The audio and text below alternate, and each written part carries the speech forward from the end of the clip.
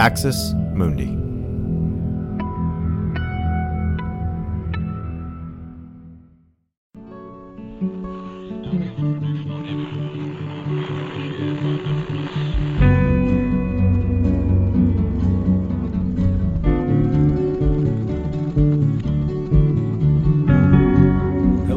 Welcome to Straight White American Jesus. My name is Brad Onishi, and I'm Associate Professor of Religious Studies at Skidmore College.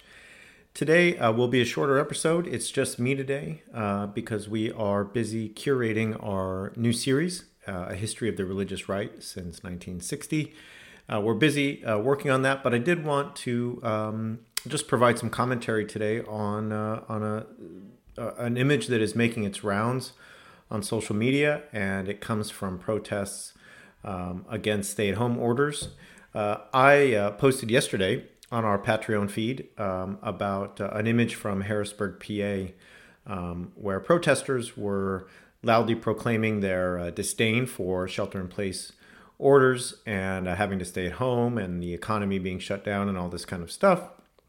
And at the protest, a truck was driven by the crowd, and it said on its hood, "Jesus is my vaccine." And I talked about this on the Patreon feed yesterday because there was another image of a nurse standing sort of in front of the protest, blocking some of the traffic, and it said, "Please go home. I don't want to see you in the ICU." And I thought that was interesting because it was two pictures of two worlds colliding. One of a Christian worldview that is refusing the authority of science and governmental authority, and the other of a medical professional who represents secular authority, who represents scientific evidence, who represents healthcare, and she obviously had a much different take on what's happening than the protesters. Well, today I was reminded by Peter Manseau of some history that is actually pretty relevant to this. So Peter Manseau is the curator of religion at the Smithsonian National Museum of American History. And Peter's written a number of things, but one of the things that he's written that I've read and recommend is One Nation Under Gods. And it's a nice sort of history of religion in the United States in a kind of concise form. But he said this on Twitter today, and I'm going to go through a couple things and just talk about them. Worth noting, the Jesus is my vaccine crowd at the anti-shutdown rallies already lost this fight almost exactly 300 years ago. And the most prominent Christian clergyman in America delivered the decisive blow. So he's commenting on this picture that I just talked about, this truck that's driving by this protest and has Jesus is my vaccine spray painted across it.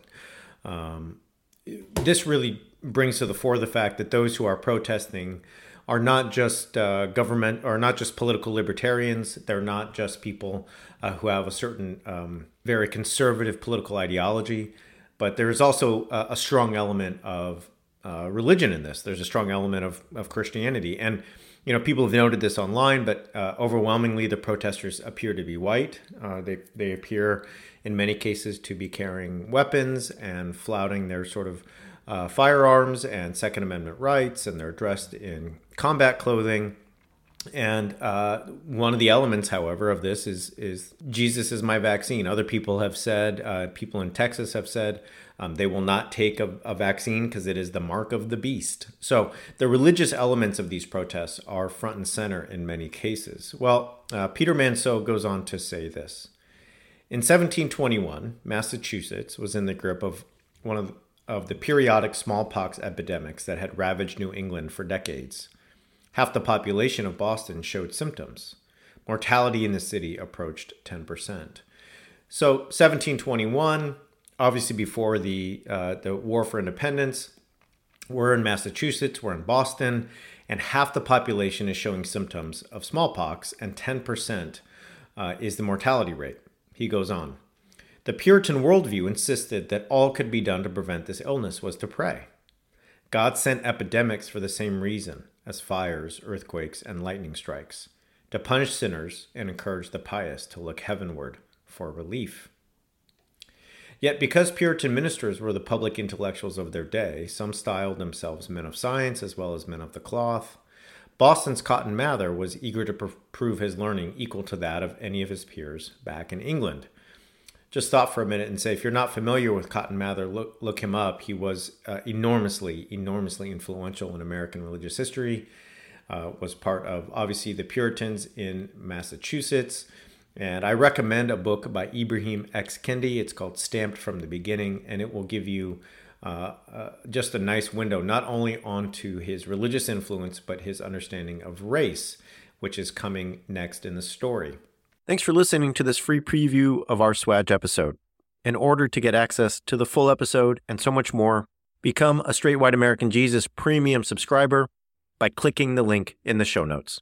It'll take you like 2 clicks, I promise. In addition to getting access to this episode, you'll have access to the entire Swag archive, over 550 episodes. You'll also get an extra episode every month, ad-free listening, Discord access, and so much more. All that for less than $6 a month, and it helps us keep our flag up and continue to safeguard democracy from religious nationalism, extremism, and rising authoritarianism. Check it out. It's not hard, I promise.